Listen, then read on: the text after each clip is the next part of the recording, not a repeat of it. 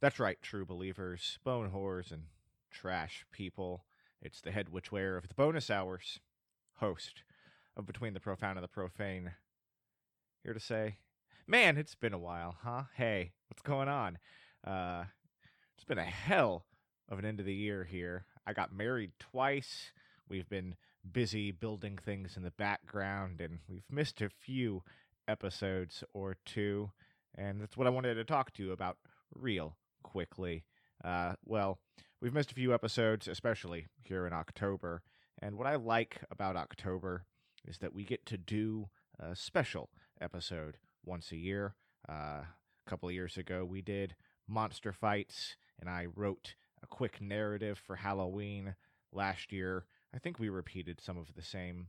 And this year, on Halloween, we are producing for you a tabletop RPG set in the Monster of the Week system. That's right, we played Monster of the Week all the way back at the beginning of the summer, and we've been working to find out when to release it and how to release it. And it seems that that answer came to us by itself. So, starting on October 31st, that's Thursday, October 31st of 2019, we are posting 3 episodes to the Between the Profound and the Profane feed on your favorite podcatcher that are going to be Monster of the Week related, themed, an actual play RPG podcast starring your friends from Between the Profound and the Profane. So that's October 31st of 2019. You're going to get 3 episodes all in the same day that are us playing Monster of the Week. And the good news there is that then you're getting an episode of Monster of the Week on Tuesday every week from now until the end of the year. So about 12 episodes of this mini-series, this pre-recorded mini-series of us playing through Monster of the Week that starts on October 31st of 2019 and runs through the rest of the year. If you guys enjoy us playing Monster of the Week, please tweet at us at the Bonus Hours on Twitter with the hashtag #WeeklyBonusMonster, or you can shoot us an email at thebonushours@outlook.com with the subject line Weekly Bonus Monster. We really enjoyed playing this, and I've really enjoyed editing it all together. I've had to learn a new way of editing, so I've really enjoyed it. And if people out there enjoyed, if the listeners out there enjoy us playing RPGs, we'd actually really like to do more of this. So let us know what you like about it at Twitter. That's at the Bonus Hours, hashtag #WeeklyBonusMonster. And, well, I mean, this is either the episode before we post the Monster of the Week episodes, or it's the Monster of the Week episode that you're hearing directly after this. So enjoy this episode, enjoy the Monster of the Week game, and we will see you guys in the new year. Have a good one.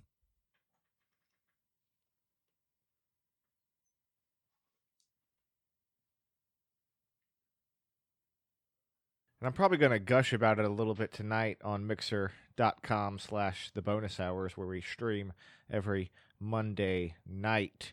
But man, the Outer Worlds has been a lot of fun. If you liked, and I don't know if you, because I know you played PC games in like the 90s, the mid 90s and stuff. But if you liked original Fallout 1 and 2, this is a really damn good game. Like it's a 3D version of those games. Yeah, I mean, it sounds amazing. If I had a PS4, I'd be playing it. I really just haven't bought it on PC yet. So actually, I'm gonna go look and see how much it is on PC. It's got to be about $60 still. Yeah, it's a new release. You can only find it on the Microsoft Store or Epic Game Store right now. Okay. Let's see, shopping, $60. Yeah, it's not bad. Now I am a little bit not miffed, but a little sad that Xbox has basically second-party control over Obsidian now. So after this game, it's going to be a PC-locked game for me, because I'm most likely not hitting up the Xbox One 2 or whatever they end up calling. Yeah, whatever they call it. The next system. Ooh, it's 47 on the CD keys RPGames.com. Oh, well, how about that? Yeah, there you go. But yeah, it's a lot of fun. I mean, I have a few negative complaints. First of all, being that you can't no third person camera, which It depends. I mean, if you use third person a lot, I would probably not use third person a lot. But that's sometimes traveling in more open worlds is nicer in third person. It helps cut down on kind of like that motion sick feeling, which streaming we're probably gonna have to do something about, like controller sensitivity for that reason, because I have first person games, especially on stream, are can be very disorienting. Yeah. Because some people pan around way too fast, so you got to kind of adjust for that. I've had to adjust the controller sensitivity already, and I'm pretty good at panning in most games. But yeah, the RPG systems are nice and nicely set up. You can overlevel really quickly, which can lead to not a problem, but like wow, I overleveled really quickly. Well, yeah, I think nowadays games are made where, like, was it just because you stayed in areas for a long time? No, I'm not getting leveled up, but every time you I'm a level 10, so I've gotten to level 10. But every time you level up, you get a certain number of points to spend on skills, and I started just maxing out as much as I could. My choice skills, handguns and speech. Right. So like I have jumped way up in handguns and speech, but I'm still in the level 10s and level 10 areas, so all of my persuasion checks are like overshooting it, every single one. I think that's kind of interesting, though. I mean, having the ability to just be like, I am super persuasive. I can do things. I think that's interesting. It's an element of how you're going to play the game. And it absolutely does. In like Fallout 4, your persuasion wasn't, people dump charisma in Fallout 4s and 3s, but here in the Outer Worlds, you can solve problems with persuasion. They give you the option and the ability to solve problems with persuasion checks, and it even will affect combat stuff. Like you can, my persuasion is so good at this point right now that I have a tag skill on my persuasion skill tree, or my dialogue skill tree, that allows me to, every now and then, certain types of enemies, when I aim my gun at them, will just cower in fear. They'll drop their gun and they'll hide from me. Oh, so yeah, you're not even really getting the chance to actually really experience the, what's the word I'm looking for? It's basically, instead of you, everybody's afraid of you versus them being like wanting to interact with you, basically. Not everybody, but like if I enter into a combat, I can some of the enemies will still come at me. Like if they're higher level or they're a certain type of enemy, like a sniper will still shoot me. Right. Whereas like a grunt, if I point my gun at him, every now and then there's a certain percentage chance that he will drop his weapon and cower in fear. Right. So I won't have to fight that guy. I can just point my gun at him, he'll run away, and I can whip around and take care of these guys over here. Okay, gotcha. So, I mean, I don't know, that seems more like an actual, like, well, it is the same thing as a tabletop game. It's just your rolls are better, Yeah, no, I mean, it's an RPG. It definitely is really leaning in on those tabletop percentile rolls and things like that. I just happen to have really heavily maxed this character on very specific things, which I don't like min-maxing so much, at least not in attributes. I've never liked min-maxing attributes, but I will min-max the hell out of skills. And just every character I play, I lean really heavy into certain skills, because I want this character to be this thing. I want this character to do this job. You're making a character. So, yeah. I mean, you don't want the character to be like, oh, I'm a neutral boy. I bring everything to the game, kind of. I'm good at everything. Yeah, it's not the greatest thing for a game, It's just not. No. I mean, I've ran into people in 3.5 factotums where I never liked factotums because I knew one person who played a factotum and made it jack of all trades but master of them all as well. Like use factotum points to just do everything. Gotcha. And it got very, very annoying at times. Which some people just build characters like that. Yeah. Like that's their goal. Which I can't fault people for playing like that. No, you can't. You can't fault for someone for playing a game the way they want to play the game. No, not at all.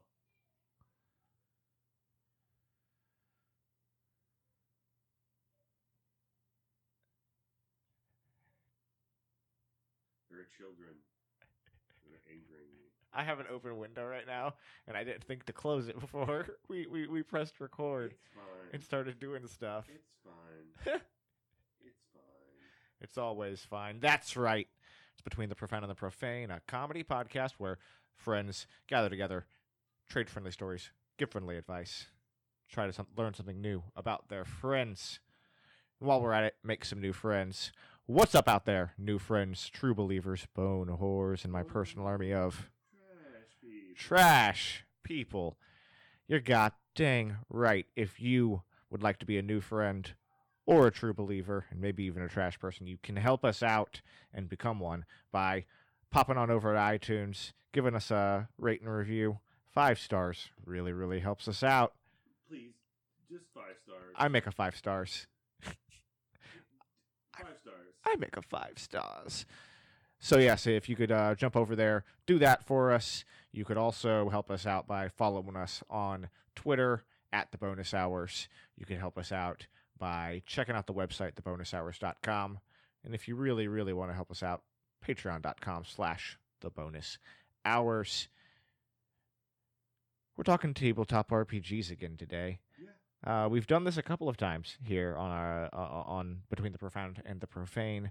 I think our last episode where we talked about it was Dinosaurs and Saddlebags. That was an interesting one, though. That wasn't just talking RPGs. That was talking, like, a world.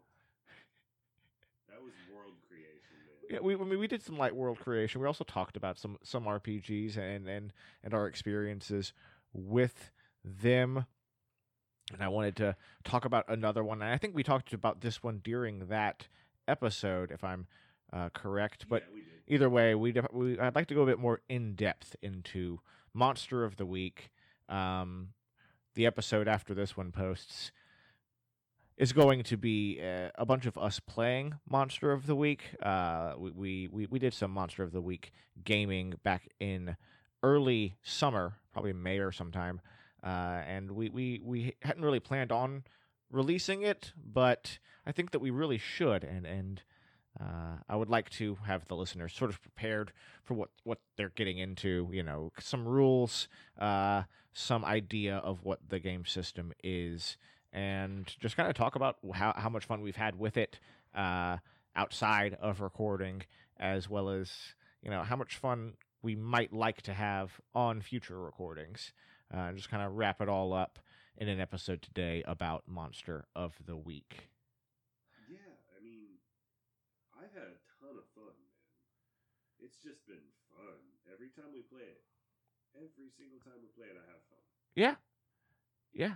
It doesn't feel like, and this is from like a DM's keeper's perspective within this game, it doesn't feel as pressured to resolve itself all the time as a D&D game has always felt, from a player's perspective at least, because I've never really DM'd D&D, but there's something about D&D where, especially if it's a story-heavy game or story-heavy DM or story-heavy group, there's always a need and a feeling of having to get to the very, very end, no matter what, whereas this feels satisfying just wrapping up one mystery. For sure. It's like, it is straight up an episode of a TV show.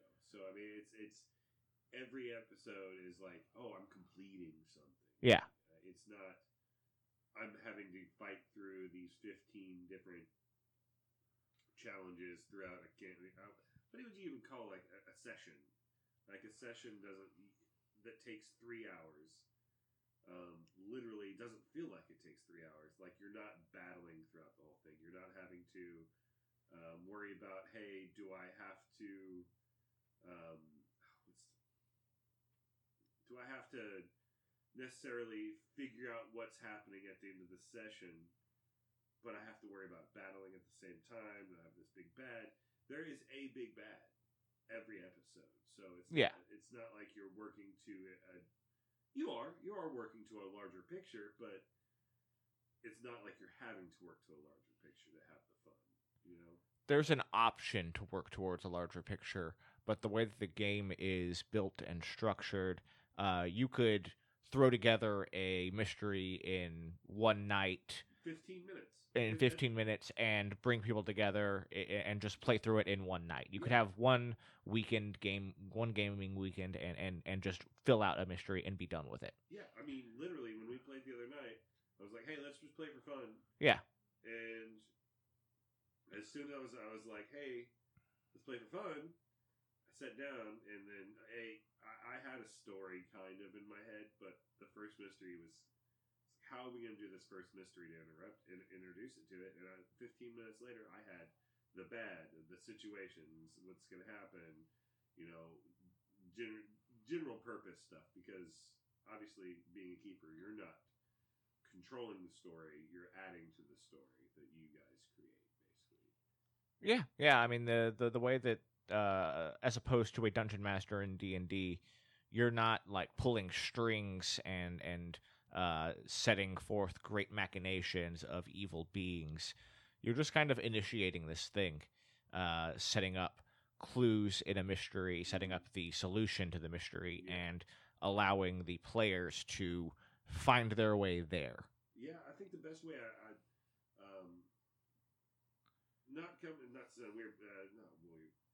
whatever. I listened to the Adventure Zone. They kind of introduced us to the Monster of the Week, but in one of their sit down and talk to it, it was really talk about the game, the Adventure Zone. Mm-hmm.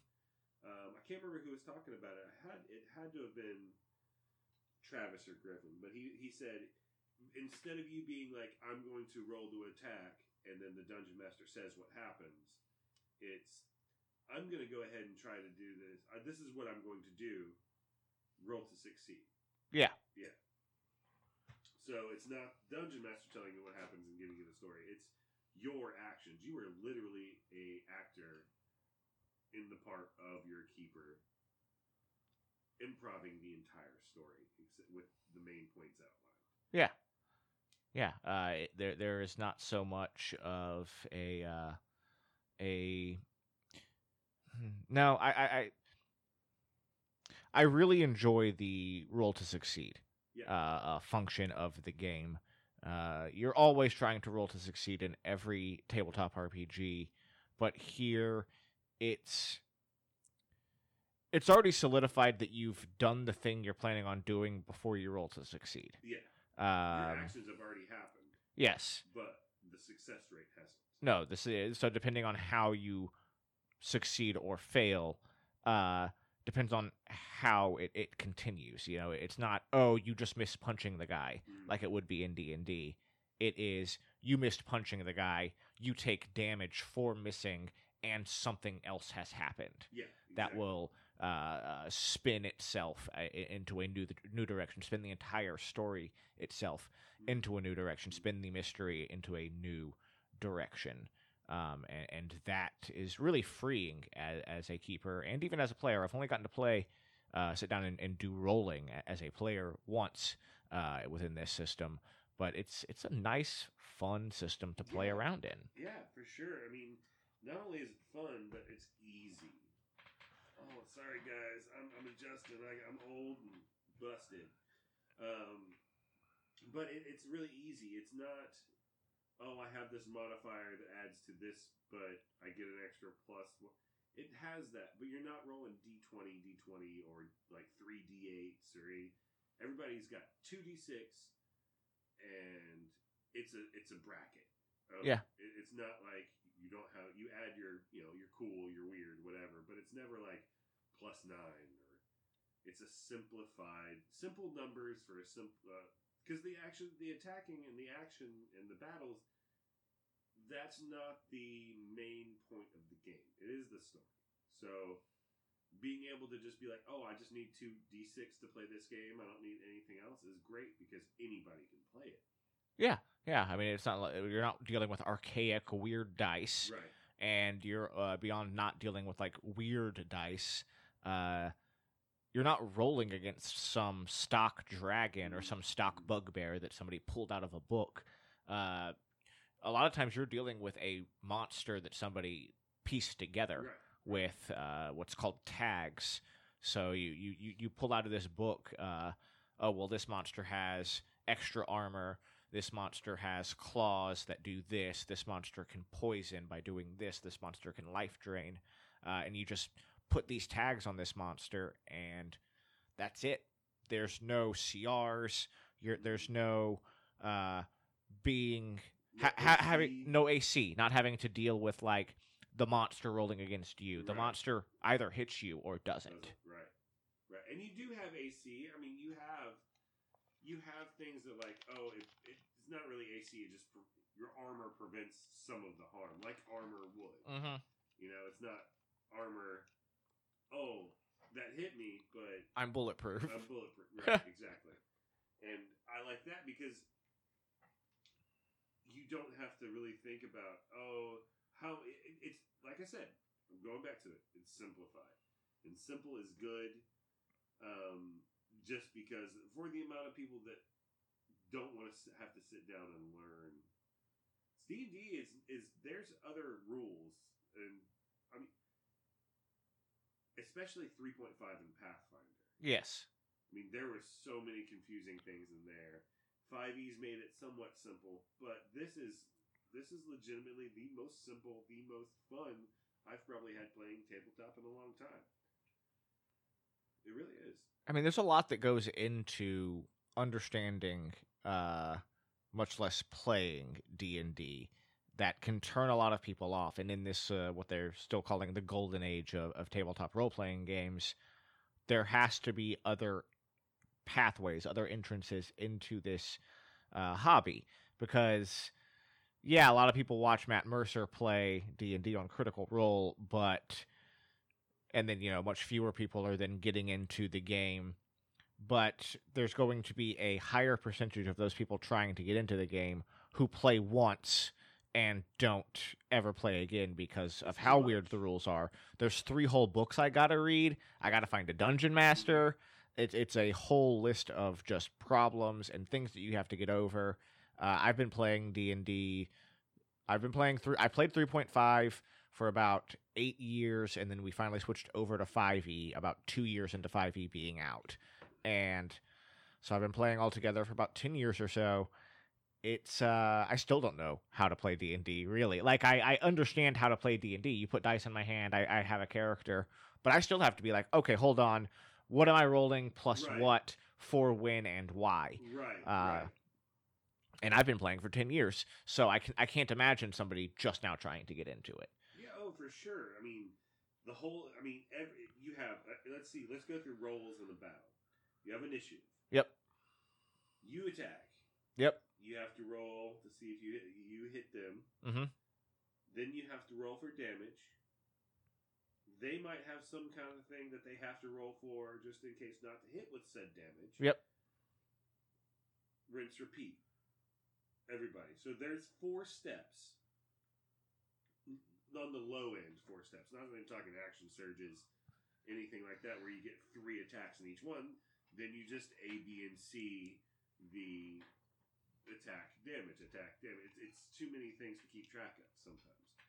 This is, I swing my baseball bat at this vampire's head. Okay, what's the damage that does? +2 harm. You have a range. How close? Okay, you're close enough to hit him. Did you succeed? Roll once. You roll once. There's only one number you have to keep track of. Yep. Roll 2 d6s and add plus modifier. Yeah. Which is usually no larger than 3. Yeah. And not to mention, your weapons are right in front of you on paper. Mm-hmm. Because they provide simple worksheets for each character that you don't need to have a book. Everything is outlined for you on the worksheet because they have limited the skills, their moves, Yeah. But they're easily adaptable, though. You can do whatever you want with them. It's just everything's in front of the player for them to keep track on the storyline. They don't have to worry about, I got to go reach for a book to look up this spell to find out how much damage it does. This does half damage now. Oh crap! All right, now I've got to figure that out. It's right in front of you. There's no extra calculations. There's nothing going on. It's one book. There is a supplementary book called Tome of Mysteries, but the Monster of the Week game is contained in a single book. That's everything for players, keepers, and anybody in between. And while I would, and the book itself, suggest you read the whole dang book if you're going to be the keeper, it works just as well as a reference with printed sheets out next to you. Like the book is so concise and simple that you can learn it on the fly. Okay, so I'm looking at the book right now. We're gonna say two-thirds of it is like the hunters, everything, any situation you could come up with. Wait, hold on. Wait, no, I gotta go back a little bit because there's more that I. Okay, so half the book. We'll say actually. A little bit less than half the book is what you need to know to play the game. The other half is mysteries that they give you to play the game. Oh, yeah. They provide you with great mysteries. And those mysteries are simple to keep track of. It's not like you have a whole book of, what does this NPC say? What kind of information does this NPC know? From the, when Wizard is like, hey, these are our new D&D campaigns. Yeah. Yeah, the modules aren't as confusing. They're not confusing. They can be used as an overarching story with the same hunter group throughout, or you can use the modules as one shots. Yeah, where none of them are connected, nothing's happening. It's just here's a monster. Here's a monster mystery for you. I got a book. I got these pages. I've got a book. You got some paper. We got one set of dice. You need 2 dice to play a game. Preferably everybody have their own dice, just because that's more, easier. But everybody can share a pair of dice. You can play it anywhere. I don't know why we even play D&D anymore. I mean, I do know why. Because it's grandfathered in. It's still fun, but it is what it is, and it's grandfathered in. That's about it. It's the most recognizable name. Yeah. It's all these things. But like we've said before, I here on this episode and earlier in other episodes, people need to understand that there's so much more out there than just Dungeons and Dragons, right. And it takes a while to get over that hurdle of I play Dungeons and Dragons, so I play just D&D.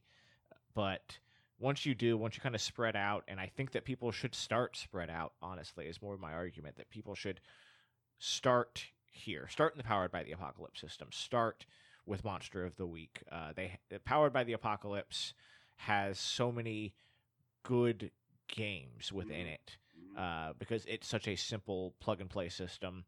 You can turn it into anything. You can turn it into a Fallout style game. You can turn it into a Monster of the Week style game. You can turn it into a superhero game. It can be all of these things, and there are systems and books for all of these things already. The Powered by the Apocalypse system that runs Monster of the Week is the best way into tabletop RPGs. Yeah, I mean, it's been around since 2010. So, yeah. I mean, it's been there. There's been enough people with it to come up with these. It's open source. So, I mean, people come up with things like Evil Hat Productions. They came out with Monster of the Week. I mean, we have Monster Heart, which is, basically Monster High School. Yep. There's been enough time for people to come up with what they want to see that there's nothing that you can't think of that you're interested in. You're like, I want to play, like you said, a post-apocalyptic one. It's there. You don't have to think about it. They have one that's about stuffed animals, the forgotten, thrown away toys. Like you play a race car, or you play like a robot, or a stuffed bear or a sock puppet. Yeah. I mean, there's so many things you can do with it while keeping it super easy. It's just a freeing system. You're free to do what you want in that system without having to go, oh, I've got to wait. I've got to spend time writing. I've got to do this. Oh, it's just easy to jump into. It really is. There's nothing preventing someone from playing it. Yep. I should say. There are its faults. There are faults in it whatsoever, but not many. I mean, it's little things. You're like, oh, well, I want to do that. But other people have figured those out in their... like I said, it's open source. So they'll release other things and stuff like that to fix those things without you having to worry about it. It's just simple. There's no barrier to entry. No, exactly. Yeah. That's the word I was looking for. Thank you. Yeah, no problem. Sometimes I have the words. Sometimes I'm good at having the words. I'm just trying not to sneeze right now.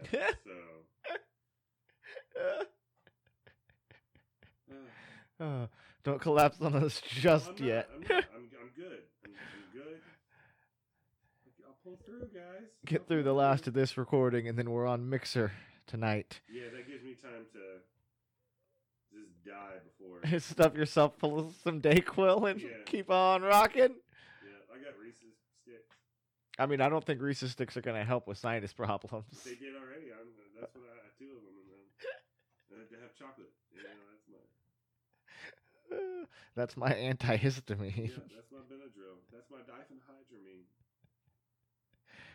We got here, like you said, though, from we had talked about running a Magic style game for a little while, like a Magic and Monsters and Wizards urban. We were talking about playing a Dresden Files game. Same people made Dresden Files made this. The Evil Hat publishes it. A guy made this, but like Evil Hat publishes the Dresden Files RPG, and then it was right around the time when we were about to gear up and start moving that you told me to listen to the Adventure Zone and about Monster of the Week, and it came all the way down to this, and we've kind of been like we said earlier, there is going to be a Between the Profound and the Profane mini-series all about Monster of the Week, all set in Monster of the Week, an actual play 12-episode miniseries here on Between the Profound and the Profane, starting Thursday, October 31st, and running through the end of the year. And I would really like to expand this kind of style of podcast, because I really enjoy the editing that's gone into it, and I really enjoy playing a game and turning it into a narrative. It's a ton of fun, and this system allows for it so much more than another D&D podcast. I mean, we have a world. I mean, we have a world waiting for it. Yeah. To just continue everything. So, I mean, it doesn't have to. I mean, we can just keep going. We don't have. I love it. The ability to just keep going. Yeah, because it's just so open.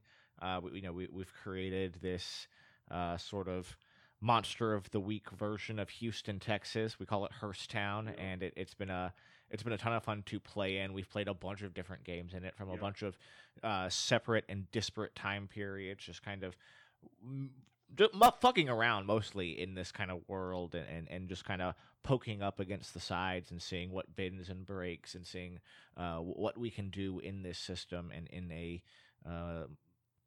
what's trying to become a living, breathing, believable world, an analog to our own, one not so unlike our own. It's just got monsters and weirdness and magics and mysteries.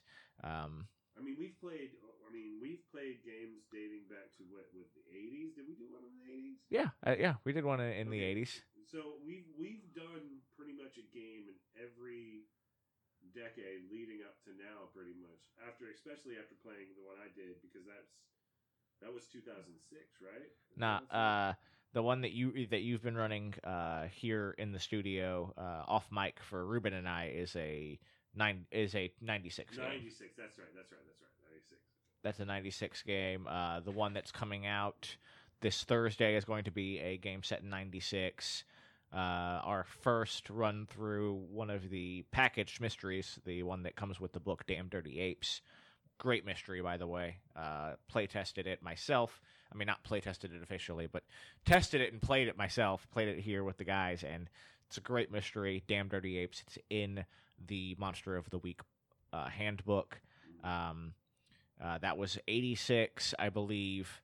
And Yes, then it we've was. got the one that we play with some of our other friends of the podcast, and they're in 2006. That's who was 2000. Yeah. I couldn't remember if it was me or the one I did or that one because I remember we played so many. I mean, we have storyline enough for us to have backstory Yeah, just completely drawn out. I mean, I'm glad we did play multiple time frames in this story in this world before we even really started doing what we're going to be releasing. mm-hmm.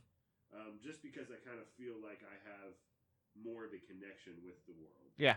It helps out a great deal actually to kind of fool around in the world. Not make the history, but just kind of get your feet wet in it Mhm. and see Yeah. where it will be at when we play more of an official game, or even just play further down the road for fun and whatnot. Just kind of what footprints have we made? What has happened here? And maybe we can go and dip back into those characters who take place in those time periods. Yeah. I mean, I know I definitely want to. There's a couple characters I definitely want to go back and fool around with. You guys might become aware of the Tim's game, and that's probably I really want to finish that one up. I think that would be a good one. Timothy WK is a lot of fun. Yeah. It is a lot of fun. Very confusing as far as names go, but that's half the fun. I think. So tell us a little bit about Hearsttown. I mean, it kind of depends on what you want to know. Well, we obviously know it's basically an alternate universe Houston. Pretty much. So what is the alternate universe? What does that alternate universe entail for the people who want to know, like, what type of world we are in? I mean, magic definitely exists. So there are wizards, witches, and all manner of magic-using beings. There are vampires wandering around. There is anything from space aliens to mad scientists who work with spirits and what we might call gods. Magimaticians, I think. So it's kind of it runs the gamut. There's everything that you could imagine going on in Hearsttown and throughout this world. I believe. I think that this is kind of it's just the kind of universe where every month to every week there's something happening in some city in America or throughout the world. Something mysterious and monstrous is showing up and running amok, and there are people like the Timothy WK crew who are just people with powers who happen to get caught up in it and become a team.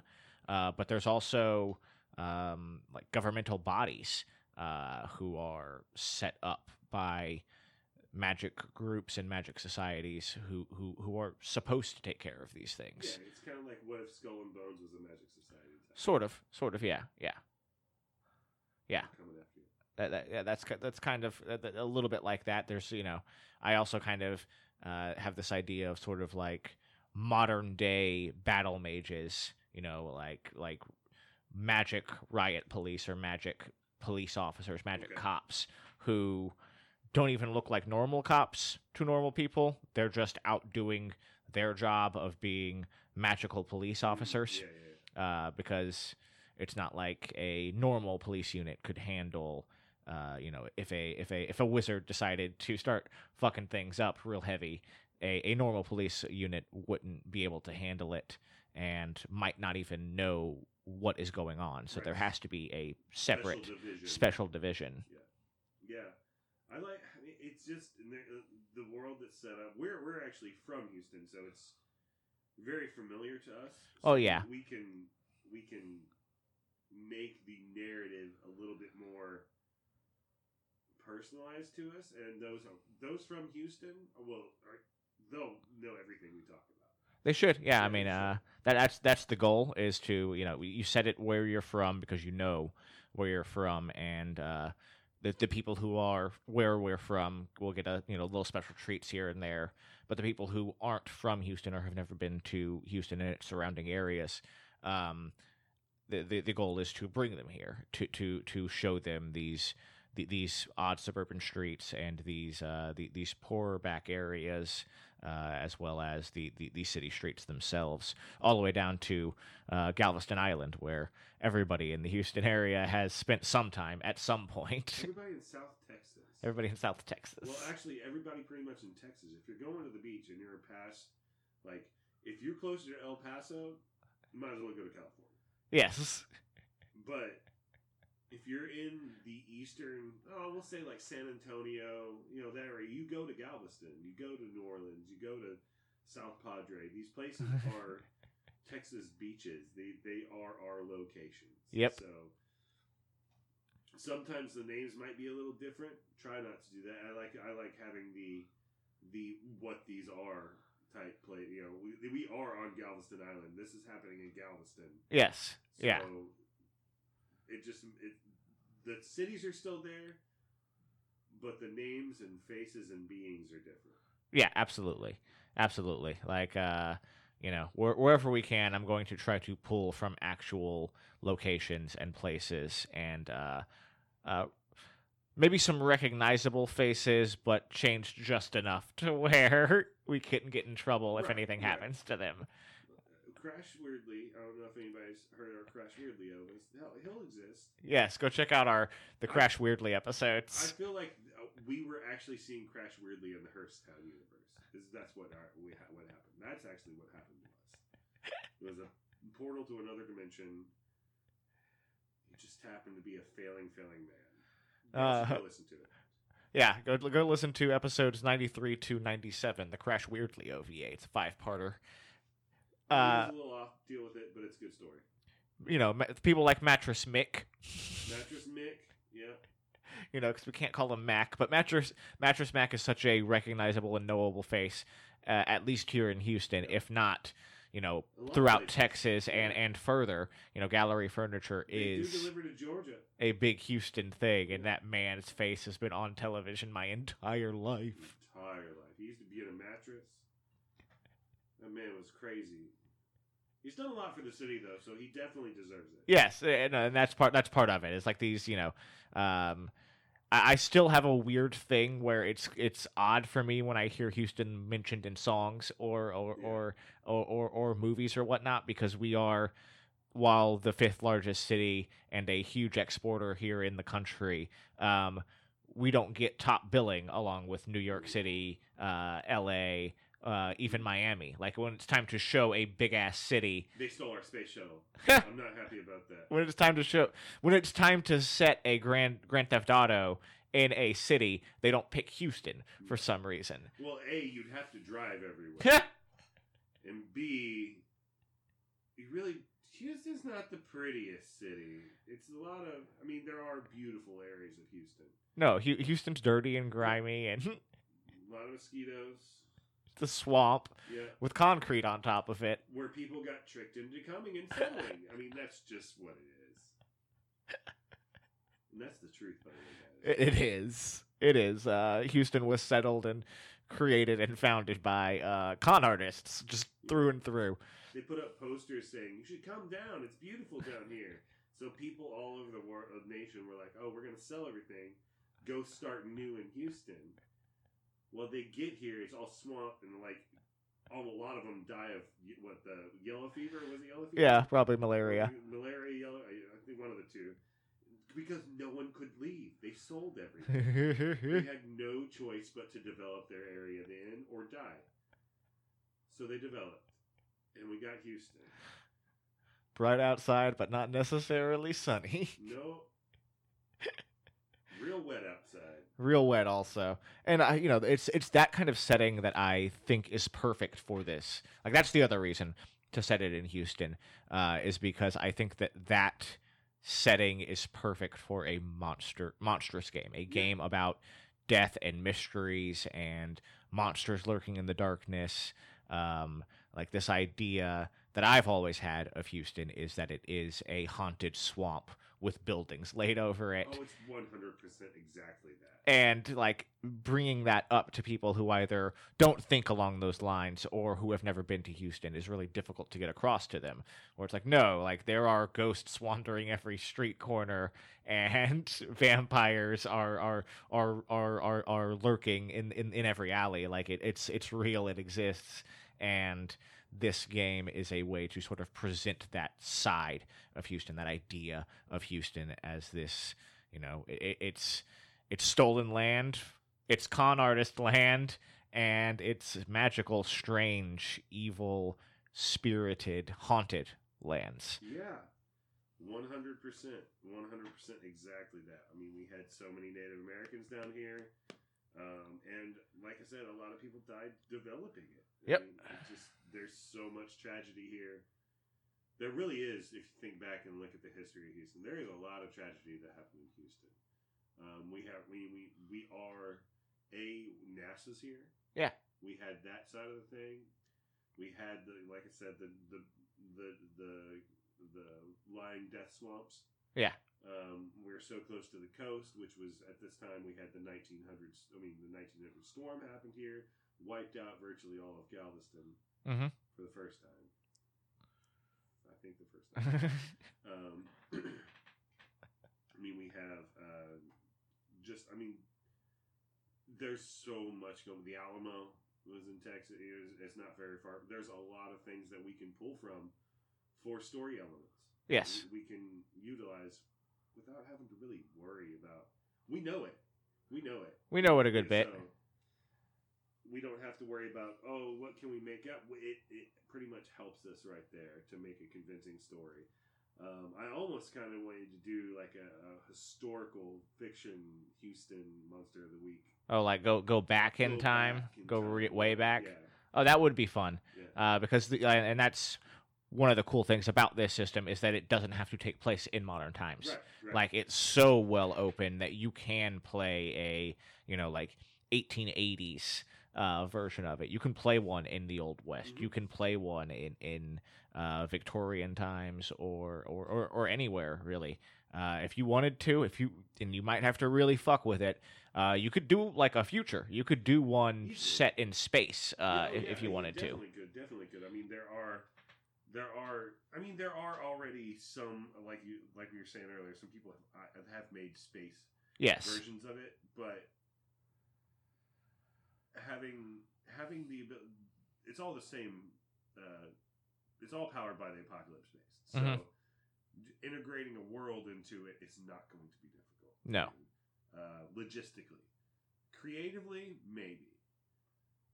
Like you said, if you wanted to do future in space, now I'm like, well, how is this going to be? If we did keep it in Herstatt, how would you do it? You just got to figure it out. But it's easy enough to figure out. If you have the concept, if you work through it, you're not going to have an issue over that. Oh, well, I have to have these items made. I have to adjust these items. It's so easy. That's an overlying word that I've said this entire episode. It's just easy. It's simple and easy. I love it. I mean, I'd call it the plug and play of tabletops. Yeah. It's that simple. It's anybody can do it. Anybody can grab a book for $30 and read through a bit of it. Grab 2 to 3 friends would be my suggestion. Yeah, I do want to kind of do a one-on-one. You could run one of these with only one person. There are things that, like, if you want to split off from your group in the campaign and you want someone to have their own experience, it's very possible to just do. Oh, tonight we only have 2 people. Oh, well, that's cool. Well, let's just play this. Yeah. It's not like it's an issue that you have to have your entire party. Well, there should be no real time that you're in dungeons. right. The like world is in your that dungeon. way. Yeah, In basically. the way that you are in a D&D where, oh man, we were in the middle of a dungeon at a long rest in between the mini boss and the real boss, and well, Charles can't make it this weekend, so we're down our healer, and his girlfriend is also not here, which means that we don't have our wizard, so we don't have half the party or a third of the party. Well, this is weird. I don't know how to continue this. Exactly. It's not an issue to have down players. Yeah. You can always adjust. I mean, it is like in the real world. You're not around the same people all the time. Yeah. So it's here comes the phrase, guys. It's easy. Which is actually kind of something that I'm excited about the way that we've been kind of playing, and the game itself is this game is the easiest to just, oh, if I wanted to play with 86 character with the 2006 character and the 2019 character and some new character, I could just do it. Yeah. Very easily. We could mix and match people from different timelines who probably never crossed paths, but I can force them to through this game. Yeah, 100%. I mean, I've already talked about having some of the characters from the 86 pop up in some of the stuff I want to do. Yeah.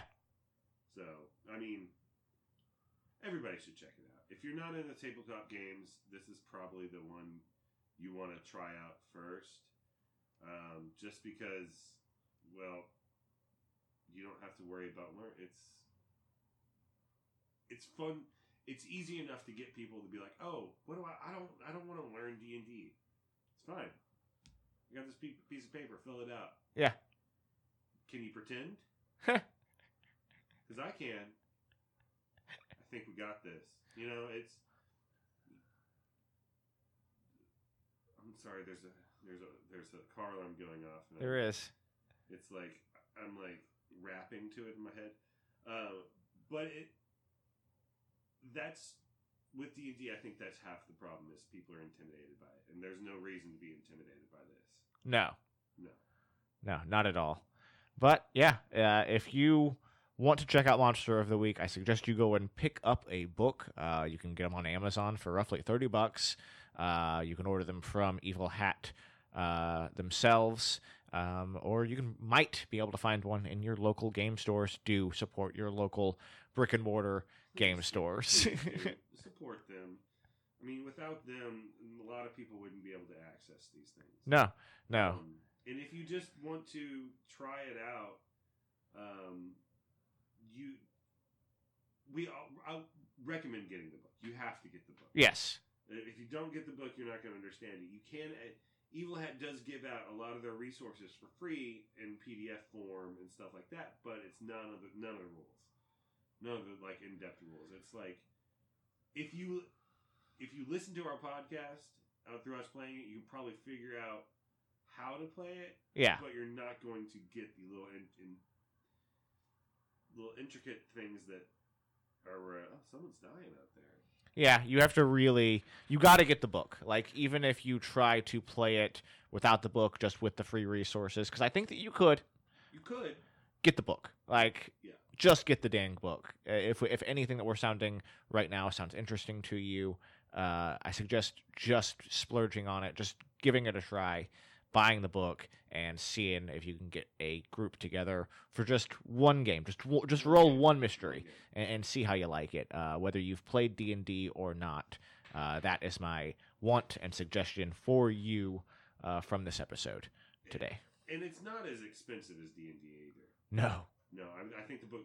All right, I've got the book in my hand. What am I talking about? Yeah. $25.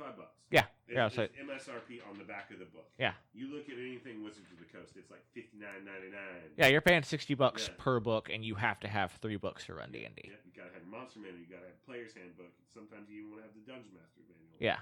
It's expensive, it's daunting, and it is intimidating for people to get through. Monster of the Week is your best friend if those are your issues. And if you're unsure about wanting to play it, listen to our Monster of the Week actual play that's coming up here on Between the Profound and the Profane. It's Hearsttown 96. listen to it, see how you like us playing it, and then make that decision to jump on this book. If you do enjoy us playing, hit us up on Twitter at the Bonus Hours with the hashtag #WeeklyBonusMonster to let us know that you enjoy listening to us play through this game and you enjoy this game, and let us know that we should maybe continue down this train of thought, down this tangent that we've gone on for these next 12 episodes, this mini-series of Hearsttown 96. So if you do like it, and if you liked this, hit us up at the Bonus Hours on Twitter. Give us a rate and a review on iTunes. And come and see us for the next episode. Please do. We miss people. All right, guys. He said it all. Twitter, all that stuff. Enjoy. This has been Between the Profound and the Profane. Check us out every Tuesday.